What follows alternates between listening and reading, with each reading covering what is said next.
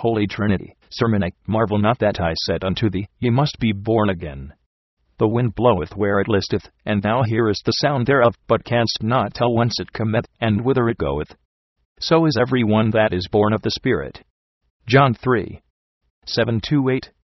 When the Savior wanted to explain to Nicodemus how new birth takes place, he takes a parable of the wind which bloweth where it listeth, and, although man does not know from whence it cometh, nevertheless he hears the sound thereof. Likewise, when the spiritual wind blows, man knows its sound, or its effects, although he does not know from whence the spiritual wind comes, nor where it goes. That much we understand of this parable, that with the wind is understood the effects of the Holy Spirit. For the Holy Spirit came on the day of Pentecost, as a mighty rushing wind, and the people heard the sound of it, but only the disciples of Jesus felt its effects in their hearts, but they did not know from whence the spiritual wind came. Only this much they understood, that it came from heaven. But the sorrowless made mockery of these effects of the Holy Spirit, and said, These are full of new wine. The heathens of this time do not care to say that the Christians are full of new wine, but they sometimes surmise that the effects of the Holy Spirit are the effects of the devil's spirit, and some imagine that they make themselves to be like that. But we hear that the wind of the Holy Spirit bloweth where it listeth, and you hear the sound of it, namely, that person who is not deaf hears its sound, but the deaf do not hear the sound of the wind. A person who does not have a conscience does not feel the effects of the Holy Spirit. But many a person who hears the sound of the wind of the Holy Spirit does not quite know where it comes from. When the Holy Spirit through His preceding grace blows upon him a spiritual sorrow which is after the mind of God, many think at first that it means, or prophesies misfortune. But many also war against the effects of the Holy Spirit, thinking that the wind of the Holy Spirit will carry him to the billowing sea of unbelief, and will drown him in the waves of doubt. But do not fear, you person who has been moved by the wind of the Holy Spirit, that this wind will carry you to perdition. The wind of the world, to which you have formerly spread out your sail, will carry you to that boundless sea from where you shall never escape to the harbor, if you do not begin to row more quickly against the wind of the world, especially now when the wind of the Holy Spirit has begun to blow so strongly that the large fish flee to the ocean's depths, and the swallows are raised up in the air, although they do not move their wings, for the wind carries them. And even the stouter trees begin to bend when that powerful wind blows upon them. Now it would be the best time for the weary travelers, who have strayed so far from the fatherland, on this world's billowing sea, to turn back to the harbor, before the spiritual wind ceases to blow. Who knows if tomorrow or next week on Friday this wind will have turned, or ceased to blow, and then it will go according to the Saviour's words. The wind bloweth where it listeth, and thou hearest the sound thereof, but canst not tell whence it cometh, and whither it goeth. So is every one that is born of the Spirit. Here we should consider what it signifies that the wind comes and goes. Many a seaman sailing with a favorable wind towards eternity would surely wish that the wind would come when he has turned back toward the fatherland. He prays God that the spiritual wind would carry him to the longed-for harbor. But if the wind ceases to blow, then the ship also stands in one place, and the seaman, who surely wishes that the wind would blow so that he would soon arrive at the fatherland, must himself begin to row when the wind ceases. But this rowing becomes so heavy for the lazy one, that he must begin to doubt whether he will ever reach the fatherland. In that circumstance he must think about where the wind went which first blew. But the Savior has said, Thou canst not tell whence it cometh, and whither it goeth. But no doubt the journey is slow for a seaman, when he himself must row. How shall it then go when he must yet row against the wind? When the wind of the world blows so powerfully against them that the waves of doubt pour in, then the disciples come into distress, and they are finally compelled to wake Jesus with their prayers, and say, Lord, save us, we perish. We do not know why Jesus allows his disciples to sometimes be in great distress because of doubts, but it is probably beneficial for them that they are sometimes in such a circumstance, for at least they must begin to pray the great stiller of the wind of the world, that he would still the hard wind, and would yet let that wind blow which is favorable. If the disciples would always have a favorable wind, they would have no distress, but then, neither would they pray to Jesus, but would always think, Now there is a favorable wind, surely we will soon reach the harbor. Such travel is surely easy and pleasant, but the Lord has seen it necessary that the disciples may often be in distress because of the severe wind of the world, and cry, Lord, save us, we perish. The god of this world raises such a tempest on the world's bellowing sea that the waves of doubt want to drown them in the depths of the eternal sea. And then they are compelled to awaken the great hero, with their prayers, who stills the wind with his word, and it again becomes calm for a short time. Such is the travel of Jesus' disciples upon the sea. They must often struggle with tempests, and sail against the wind. Therefore their traveling also becomes slow, so that they must often doubt whether they will ever reach the fatherland. But the children of the world always have a favorable wind, and they also sail with great speed to eternity until their ship crashes into a rock and goes to pieces. And then they cry out and swear, and some finally become godly, and begin to pray to the unknown God of whom they have never given thought. But it is too late to begin to seek the unknown God when the ship crashes upon the world's biggest rock. It would have been better if even those wretches would have looked ahead at where the dangerous places are. The proverb says, "Surely there are wise men on the land, when an accident happens on the sea." However, this world's seamen are not wise on land either, for when they sometimes come to land they drink, swear, fight, commit adultery and dance, and are joyous. But when they again set out to sea in a state of drunkenness, then they spread out all their sails to the winds of the world. And if they, at this speed, meet some small ship in which the disciples of Jesus struggle against the wind, then this world's seamen ridicule Jesus' disciples, and say, "You have such a small boat," and also call them fools who sail thus against the wind. If one of Jesus' disciples cries out to the world's seamen, "Watch out for yourselves. Burning rapids are before you. Do not sleep at the brink of the rapids," then they answer, "Just keep going. There is no distress." And if the disciples of Jesus yet cry, "Do not go so boldly to hell," then the children of the world answer, "There it is warm for the asses." And so they go with great speed into the burning rapids. Now those few souls who have heard the noise of the spiritual wind should pray the great ruler of the wind and weather, that he might still the tempests of this world, and give them to understand from where the spiritual wind has come, and to where it has gone. For the Spirit of God is probably not in that powerful wind, nor in the thunder, nor in the earthquake, but in a still small voice. 1 Kings 19:12. Nevertheless it is not good for the disciples of Jesus to travel if the spiritual wind ceases to blow and a strong headwind also rises up on the world's bellowing sea. Then distress comes to the disciples of Jesus, and they must awaken Jesus with fervent prayers, and say, "Lord, help us, we perish." O Holy Spirit, Creator and Refuge for the cold hearts, O bright fire and flame, kindle in us burning love, to keep your word and teachings, and to hold fast to them in all temptations. Listen. Our Father, which art in heaven, and so forth. Gospel John 3:1-15. With the guidance of our Holy Gospel we shall through God's grace consider how and in what manner an old person can go into his mother's womb and be born again. First consideration. That which is born of the flesh is flesh. Second consideration. That which is born of the Spirit is spirit. May the true Father of the new man grant His grace, that all who are in the tribulation of new birth would be able to cry with such a loud voice, that the voice would reach the parents' ears, and that the new man, who is born with great tribulation, may be like his father, not a bastard, nor like the one who was born before time. May the old man die, and may the new man live.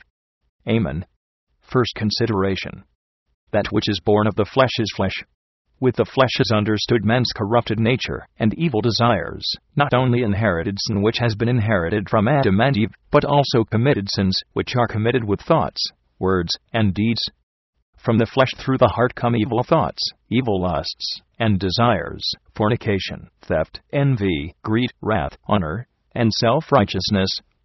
It is the old man or old Adam which in this place is called flesh, and this old man is, in a natural state, so large that he scarcely fits through the church door, and so virtuous that he cannot even endure the mention of fornication and theft.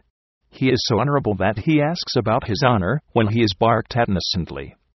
For even if perhaps he had committed adultery during the night, no one is allowed to reproach him for that in the day.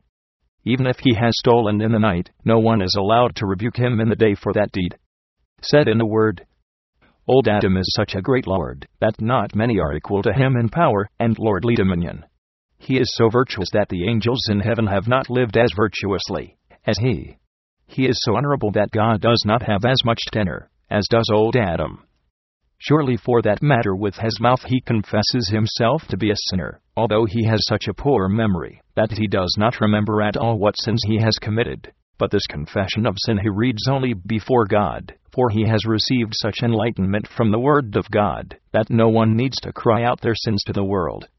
If he would need to know anything of spiritual matters, then he goes during the night to Jesus to display his Christianity, so that the lords of this world would not bark at him as a Galilean. Once Nicodemus tried to speak something, as in defense of Jesus, but when the other lords of the world began to ridicule him for the sake of his Christianity, and to say, "Are you also a Galilean?" then Nicodemus became silent, and spoke nothing more of Jesus. He let the lords lie against Jesus, before the church council as well as before Pilate. If he has not consented to their counsel and deeds, neither has he spoken anything in Jesus' defense, nor spoken a single word which would have been for the Savior's honor. Surely for this reason the brothers in faith of Nicodemus are severely provoked, if someone doubts of Nicodemus' salvation. They imagine, namely, that Nicodemus was saved because of this, that he was helpful to Joseph in burying the body of Jesus. But now the question is this, which constitutes the sum of Nicodemus' faith? How can a man be born when he is old? Can he enter the second time into his mother's womb and be born? John 3:4 This is now the sum of Nicodemus' faith, that an old person cannot go into his mother's womb and be born. And this is also the sum of the faith of those who now take Nicodemus into the kingdom of heaven. They have not gone into their mother's womb. And how could such a great Lord fit in his mother's womb? Would he not suffocate? That is just what the brothers in faith of Nicodemus fear, that old Adam would suffocate if he would go into his mother's womb. But there you must go, good Lord, and old Adam must become small so that he would fit in his mother's womb. Otherwise no one can be born again. That which is once born of the flesh is flesh. But such a pious throne will probably not have sin worthy of penitence. Therefore I think that Nicodemus and his brothers in faith probably do not have sin even though they confess themselves to be sinners out of custom. But what sin have they committed? They probably do not feel that to be a sin, that they go to Jesus at night, when for the sake of honor they do not care to go during the day. The Savior has once said, "Whosoever therefore shall confess me before men, him will I confess also before my Father which is in heaven." And should it not become a sin to Nicodemus and his brothers in faith that he is a dumb dog when he sees how Jesus and his disciples are tormented by the lords of the world? Without a doubt Nicodemus shows his love best when he lays Jesus' body honorably into the grave. And most surely the disciples mention this, and consider it good, but afterwards Nicodemus did not fit any more in the Christians' meetings, for he was not mentioned afterwards in the Acts of the Apostles. And how could such a Lord fit in the Christians' meetings, when he does not fit in his mother's womb, that he could be born again? So it seems from all circumstances that Nicodemus has never become a Christian, although he otherwise was a decent old man. And for this reason neither can the others, who always hold fast to Nicodemus' coat-tails, ever become Christians, because of this, that they being old cannot go into their mother's womb and be born again. In this way, these weighty words are imputed to them. That which is born of the flesh is flesh. But if Nicodemus has not become a Christian, then where will the others go who openly are enemies of Jesus' cross? And to which place did Judas go, who was so loving toward the Savior, that he gave him a kiss? And to which place did Herod and Pilate go, of whom one made mockery of the Savior, and the other condemned him, against his conscience? Could all of these be in the kingdom of heaven, although we do not believe that? So think the wise of the world that if someone would be so unfortunate that he would fall into hell, then without a doubt God will pull him up from there. God would surely not be almighty if he would not be able to pull up from hell the unfortunate souls who fall down there. But some do not wish to come up from hell, especially such who say to the Christians, "Let us go to hell in peace, there it will warm the ass." Second consideration. That which is born of the Spirit is spirit. With the Spirit is understood in this place all the effects of the Holy Spirit which were first revealed on the day of Pentecost, and afterwards effected in the Christians' one hearts, in every place where the true Christianity has been found. But as then the effects of the Holy Spirit were first ridiculed by the world's throng, and then hated and persecuted, so it happens even now. The Spirit then effected power to speak with new tongues, and so it happens even today. The Christians still speak with new tongues such words which a sorrowless wretch probably cannot understand. The Spirit then gave Peter power to rebuke the world's throng and condemn them as murderers of the Savior, and so the Spirit even now gives power to rebuke and condemn the sorrowless. But this condemnation the world cannot endure, therefore they become angry at the disciples of Jesus, and bring them before the court. The Spirit even then effected through the word a true repentance in some, so that they received a prick in their heart, and began with heartfelt sorrow to ask the disciples, "Men and brethren, what shall we do?" Acts 2:37. So the Holy Spirit yet today effects a true sorrow and grief in those who have not hardened. But the devil's spirit effects so much ridicule, anger, and hatred in the hearts of the sorrowless that they begin to hate and persecute the Christians, and because of this hatred and persecution they receive a terrible condemnation. The Spirit also effected a burning love between the Christians so that they had one heart and one soul. But the devil afterwards got to disperse the sheep through inward strife, for which reason the heathens had occasion to accuse the Christians, and say, "They do not agree between themselves." But nevertheless all Christianity did not come to naught because of this, although the heathens imagine that the Christians are false prophets and wild spirits, when they do not give peace of conscience to honorable people. But the heathens strive the most between themselves and also with the Christians, before the court. The heathens drink, curse, and fight, commit adultery, and steal, and then they say to the Christians, "You are false prophets and wild spirits, but we live according to God's word, and the door of grace is open to us as well as to you. If we now behold how those live who are born of the flesh, then we see that the works of the flesh are manifest, which are adultery, fornication, uncleanness, lasciviousness, idolatry, witchcraft, persecution, variance, envy, wrath, strife, discord, heresies, malice, murders, drunkenness, gluttony, and such like. But the fruit of the Spirit is love, joy, peace, long-suffering, gentleness, goodness, faith, meekness, temperance." Galatians 5:19-23. Without a doubt from these characteristics it is known who have been born of the flesh, and who have been born of the Spirit.